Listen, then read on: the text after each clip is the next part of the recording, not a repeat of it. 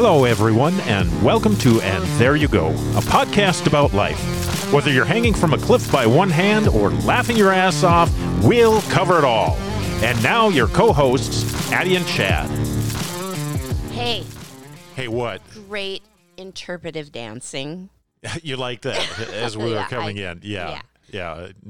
Again, this is an audio I realize medium, that. not a visual medium. I was going to explain it. Oh, well, As please. the music came on, Please do.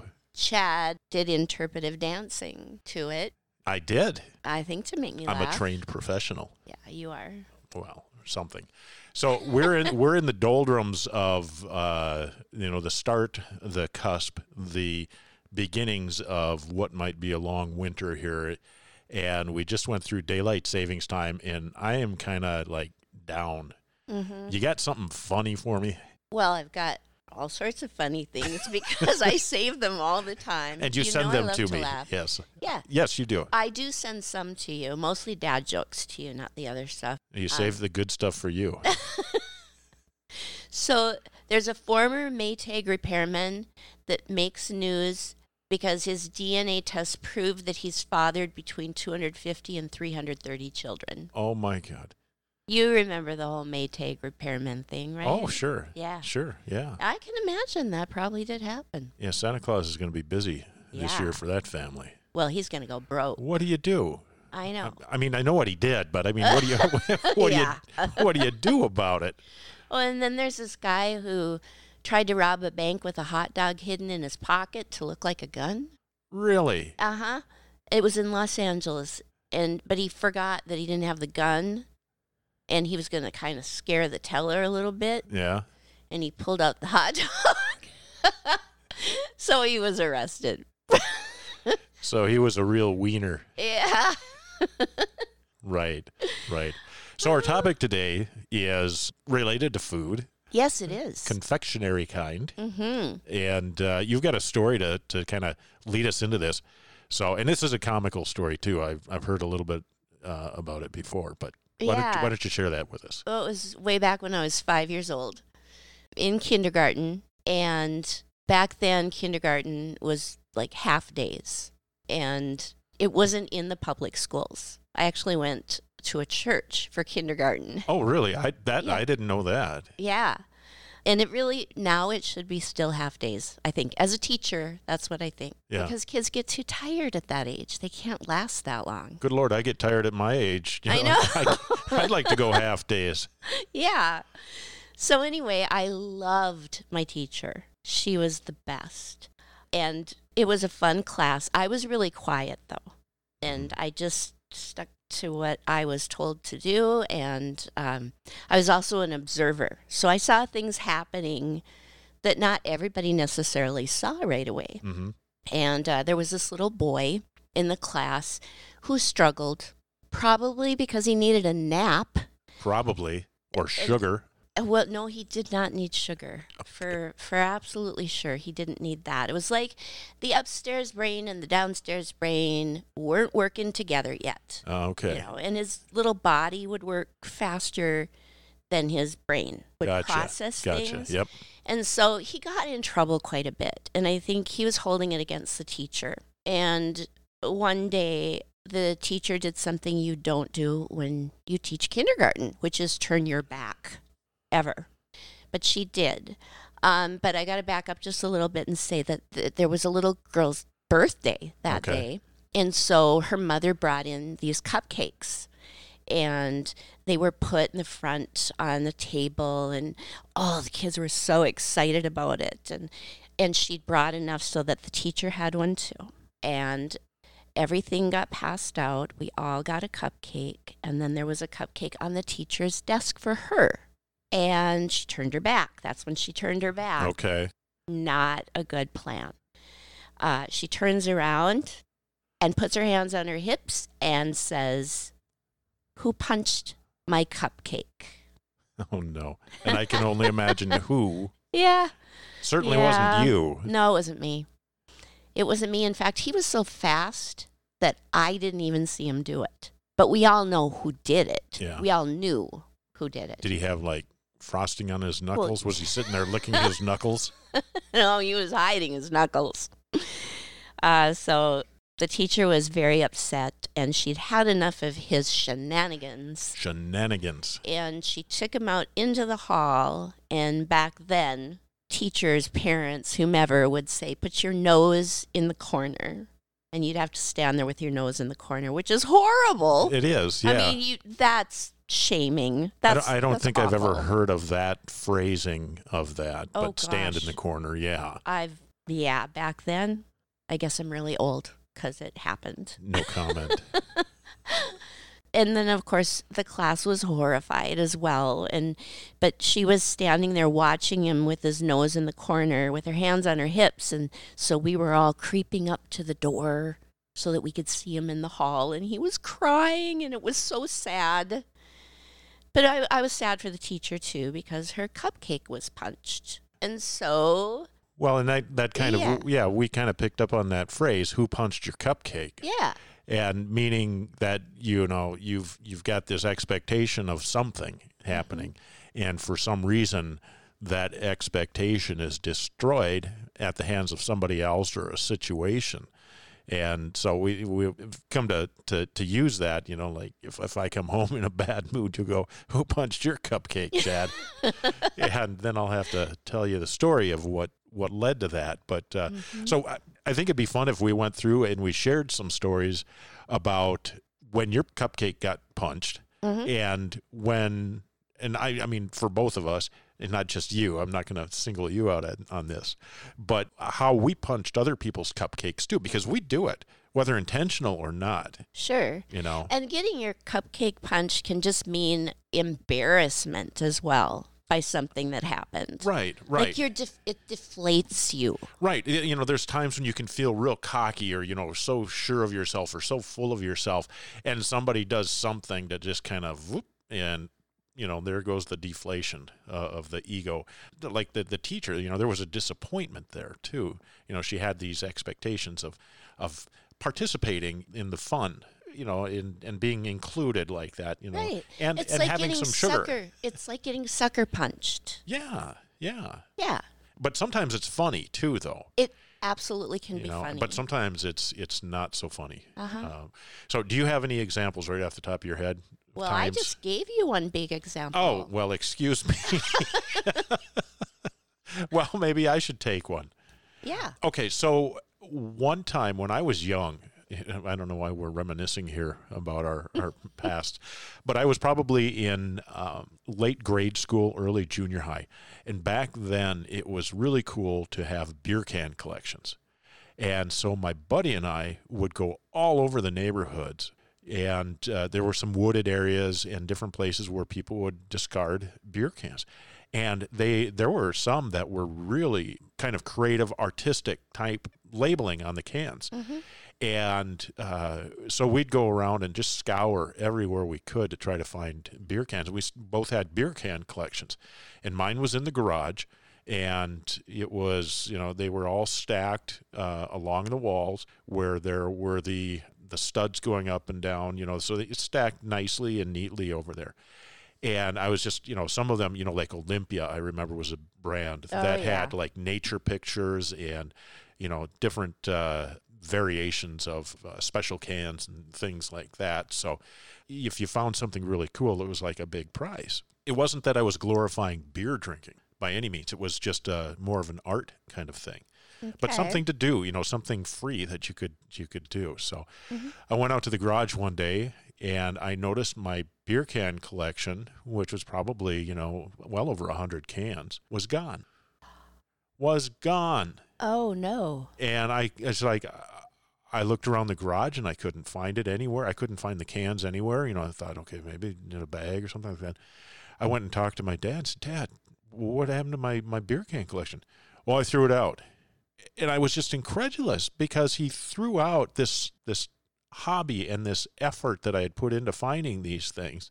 Yeah, granted, they're just beer cans, but, that's a lot of hours. When you curate that kind of collection, and you spend those hours with your buddies and going out and looking for these things, and to have them summarily discarded without any kind of advanced warning on my father's part. It's like, God dang it, So right there, my cupcake got punched because I had this expectation that I was going to keep growing this can collection, and I never did go back and restart it. Oh, that's too bad. It was just gone. Yeah. So that's one example. Not so happy. I can think of a time when I taught first grade, and, when they're young like that, they're always wanting to know, how old are you? How old are you? And, of course, I would never say how old I was. Instead, I'd ask a question back and say, how old do you think I am? And when they're little like that, you get anything from 5 to 120. They have no sense of that. And one little boy raised his hand and he said, I think you're 80. 80. Okay, go on our website. I don't look 80.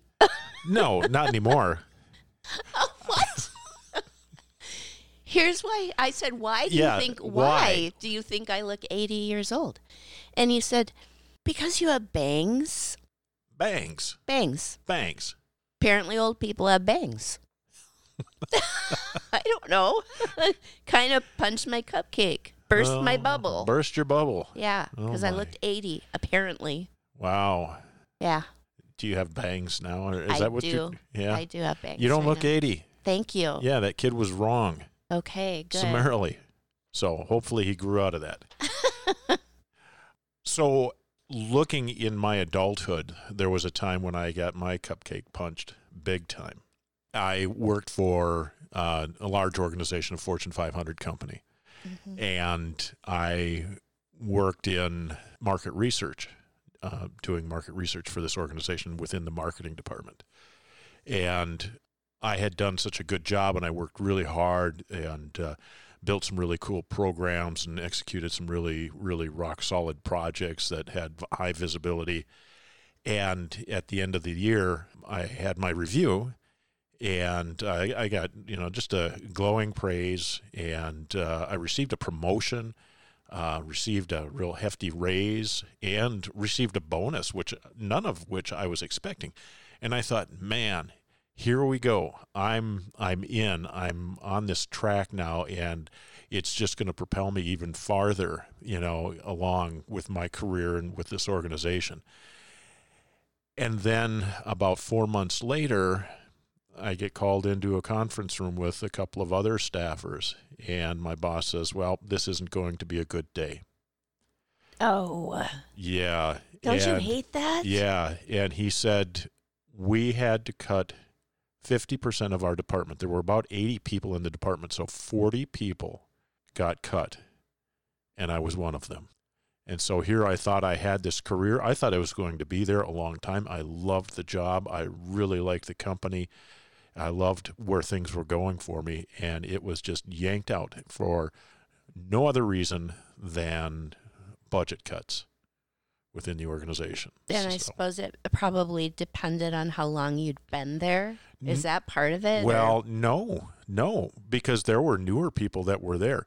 It was a financial thing. And, being a pragmatic business person that I was at the time, I understood, I got it, but it didn't feel good, right? It never feels good because, I obviously was of value to them going through my review process and all of the things that the rewards that I got for my performance. But then when it comes down to it, I'm really just nothing but a cog in the wheel, a number. And, you talked about, your ego getting deflated. Yeah. Well, that sucked the wind right out of me. I'm sure. So that was one that wasn't funny at all. So got your cupcake punch. Big time. Well, I have a story that's maybe a little bit TMI. Okay. But it's funny, I think, in a way. It wasn't funny at the time, and you're a guy, so you maybe won't understand this, but you'll get a visual. I went in for a mammogram. Okay. Mammograms are never fun. I've heard that. Yeah. They squeeze you. It's like the big squeeze. And they do it slowly. It's not fast so that you can get it over with. It's slow, and then they take pictures, and it's a little bit, squeeze a little more. So And they say, just let me know when. Like, how much of this agony can you take before you tell me when? Well, the first thing that they do is ask you, have you ever passed out? Have you ever fainted when you've been, gone in for a mammogram? When you're clamped in there. And I'm like, no, I've never fainted. And so we began the process. And I don't know if it was just because she had suggested it that this could happen or what. But the more I was squeezed, the more I felt like I was going to pass out. And they make you stand to do it. So you're holding on. Are you kidding me? I am not kidding you. They make you stand, and that you are holding on to these two bars while they squeeze the hell out of you. And she could tell I was getting pale, and she said, "Are you okay?" And I said, "Just take the picture. Take the picture. Take the picture." Were you just trying to be brave and strong? Yes. And it's like, I can do this. I was going to say I'm a man, but I can do this. I don't think a man could handle that. No, neither can a man handle childbirth. Okay? Well, we can't do it, so that's out of the question. So you're standing there. Yeah. And she sees I'm pale, and she keeps asking me, "Are you going to be okay?" "Yes, take the picture. Take the picture. Just take it." And then I said, "I'm going to pass out." And so she unclamped me, and I fall down.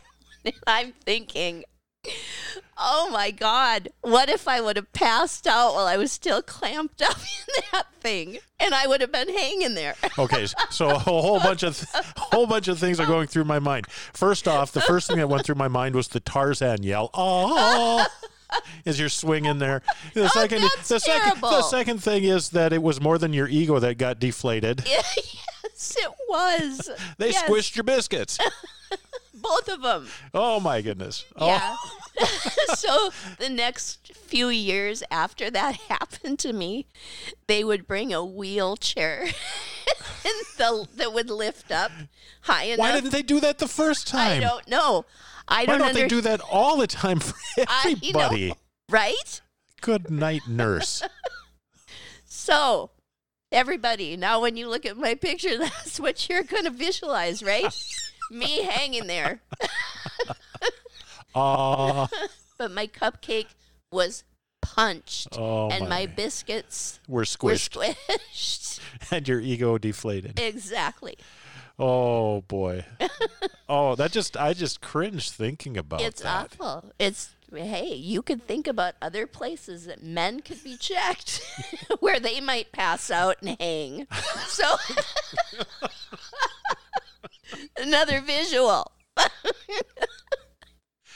Kind of harkens back to that bank robber with the wiener. I know. Oh, God. Oh, man. And there you go. TMI. TMI, but funny, but very funny. So another one that I have is when I went to college, I was really intent on playing basketball there. I'm 6'5", and in high school I dominated. I played center. It was a small school and a small league. I played center and down in the paint, and I was really, really successful, and our team did really well that year. And I thought, okay, this is my thing.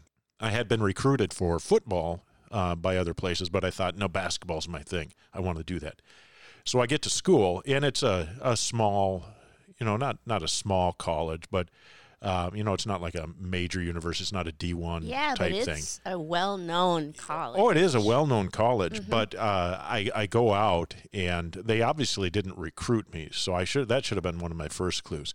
But I was just adamant because I was so good, and I could dunk the ball like nobody's business, and I was just really good, and I was real confident that I was going to really help this team out too. And so I walk on the court first day of practice, and there's the center standing there, and I look at him, and I walk over, and I'm stretching my neck and looking upward, and this dude is 7'2" compared to my 6'5", and in that instant, my cupcake was smashed to smithereens because I realized, oh crap, there's no way I'm going to compete, from a physical stature standpoint like that. Mm-hmm. And so they ended up, and I did stay on the team, they ended up putting me at a forward. But the thing is, being a center my whole basketball career, basically, I never developed an outside shot. I didn't have real great ball handling skills. Mm-hmm. And so it was like, after a year, it's like, why bother? So deflated. Here I was, a little on the cocky side coming out of high school, and my expectations were pretty high. And, somebody popped that bubble. 7'2" dude. Yikes. Yep, he punched my cupcake. So I've got another one. I had this college friend.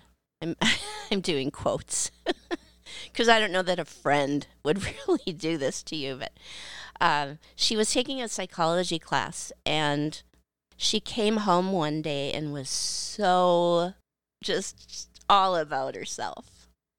And she opened her psychology book in front of me, and she said, I did some reading in my psychology class. And she showed me that there was this list. There were two sides. There was one list of names and then another list of names. And it was names of people who tend to be attractive and names of people who are ugly. And my name was on the ugly side. I was on the ugly list. She could not wait to tell me that I was on the ugly list. And she couldn't wait to tell everybody else that I was on the ugly list. And I can laugh about it. Why is there even a list like that? That just makes no sense. Idea at all. I was a little speechless. And it really hurt my feelings at the time. Yeah. I mean, I was pretty devastated because I was quiet, minded my own business. Yeah. Why was she picking on me? Why would she even say that? Yep. Is something on my chin? No, I had an itch on my chin. Oh, you keep doing that with your chin. So I'm like, what's on my face? So no, I'd be more obvious. I'd be going something like, okay, whatever. And of course, that's a visual our listeners can't see, but anyway, that yeah, that happened. She punched my cupcake, made me feel ugly. I don't know. She must have not felt very good about herself. No, and a lot of times that's what behavior like that can be. So yeah, I think getting more serious here now. One of the biggest times my cupcake was punched was when I found out that my partner at the time had been unfaithful to me. Mm-hmm. And talk about a massive wallop.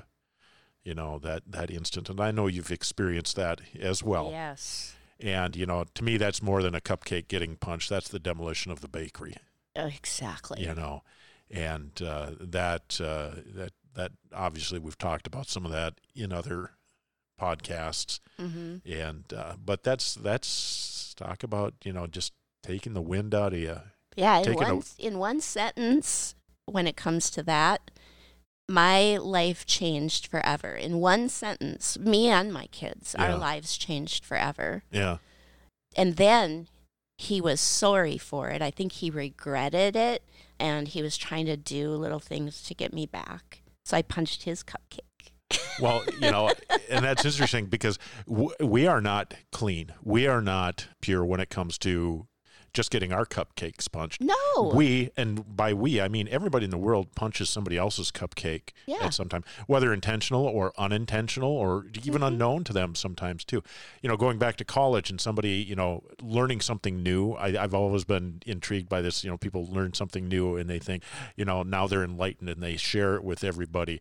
When I was in college, sat down for lunch in the cafeteria with a group of guys, and one guy was he was kind of an egotistical guy to start with, and he was in his philosophy class, and he said that he had just read that so-and-so philosopher said something to the effect that whatever the majority of the people think is generally wrong. And so I simply asked him, well, what if the majority of people believe what you just said? Whoa. And he goes, whoa, whoa, whoa, whoa, whoa. I think he left the table. But I kind of punched his cupcake in doing that. Yeah. So. But there's other times when I punched. I mean, I'm sure you have too. I did. So. I was going to say, I punched his cupcake after he, in one sentence, he just uprooted me and the kids. And so he was sorry. And I think he was trying to get in good favor with me again, which would have never happened because there was infidelity, and that's that. But he called me up on a Thursday and just kind of acted like he wanted to visit, which I didn't really want to visit with him at all. And he says to me, well, what are your plans for this weekend? And there was this long silence, and I said, well, that would be none of your business. And he lost it. He said, I don't even know you anymore. And he's just carrying on. And I said, you never did. Just shut him down cold. Shut him down. Yeah. It wasn't going to happen. He was expecting you to just give in to him or, give him what he wanted and shut him down. That wasn't going to happen anymore. And I think that the smear campaign, we've talked about that. Yeah. And that happens, and it's happened to me. And I think that's my cupcake was punched that way because I honestly thought that the truth would just come out, but I was not campaigning anything. I was just staying quiet. Yep. And it really punches your cupcake when you know the truth and other people believe the person's lies. I've had that feeling. I know that feeling exactly. Yeah, like your abused mind thinks, well, the truth is going to come out. They're going to know what he did or she did or because whatever. Because it's the truth, and that's what... Right. Yeah. But it doesn't. No. It doesn't come out usually. Yeah. Yeah, and I think, anytime you hold an expectation, you're setting yourself up for disappointment. That's something that I learned through years of therapy. Trying to find my way through, navigate the decision to get a divorce or not. Mm-hmm. And my therapist was really good about this, and she would say, don't attach yourself to outcomes, meaning don't have expectations. Put something out there and see what happens. Observe. Mm-hmm. And so, sometimes what I would do is what my therapist would call extend an olive branch. She said, Chad, you're extending that olive branch not to expect anything that's going to happen, because I was really good at that. I would try to say something or do something with the expectation that my partner at the time would react a certain way or do something or say something. I was the same way. Yeah. And so what she said is you don't attach yourself to that outcome. What you do is you can put that out there as an olive branch, and then you observe what happens. And so in that way, my cupcake was continuously getting punched because the response I got was not what I wanted or what I was expecting or what I was hoping for. And so, there's this detachment from outcomes that needs to happen when you get into some heavier expectations around things. You know what I've done to detach myself too is that I don't call somebody my ex. I know most people do, and that's fine. Yeah. It's just that when I say that, I feel like I still have ownership the word of my that person implies, in some sort of way. Yes, the word my implies some connection. It's like my shirt. Yeah. It just kind of punches me in my own gut. If I say that, it feels icky. It feels yuck. There you go, when you punch your own cupcake. Yeah. I've got a story about that, actually, awesome. that I can share. This was during my drinking time, and I don't mean between like 5 a.m. and 5 p.m. because my drinking time was any time of the day. I will say that, and I joke about it, but it was a very serious thing. Yeah. No, but my story is around the first time that I went through treatment. I had gotten a DUI, and I went through outpatient treatment and got through the treatment, and I was sober for a year. And after years of drinking, to be sober for a year without any falter was amazing, it's a huge deal. And I came up to my year anniversary and even past that. And then I started to get cocky, and I started to rely too much on my ego. And I decided that the reality of me is that I'm just a normal drinker, or I can be a normal drinker, that I'm just, somebody who just got kind of caught up in this and it just got out of control. Now that it's under control, I can actually drink normally again. And so I had a beer. Ooh. I know. And my daughter actually caught that and said something about she didn't think that I should be drinking anything. And I just, dismissed it. She said that to my then wife, who said something to me. And I said, well, I can handle it. I had communion at... Communion? Yeah, oh, no. At church, yeah. You're using church?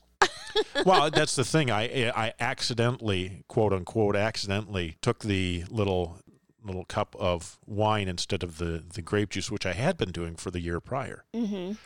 So after that beer, I went downhill very quickly and really, really punched my cupcake because my ego got in my way. And as I examined that, as I explored that, I realized that there were two reasons. Well, one reason that I relapsed big time, and it just sent me into this spiral that was just horrible. But the reason was that after the year, I started getting cocky because I started to rely on myself and not my higher power. So I tried to take back control of my life. But what was your higher power? I know, and that's the deal. So when I got into treatment a number of years later, as I reflected back on that experience and why I relapsed, I realized that while I had been saying that my higher power was God, the universe, whatever variation of that kind of entity that you might think about, wasn't really my higher power at the time.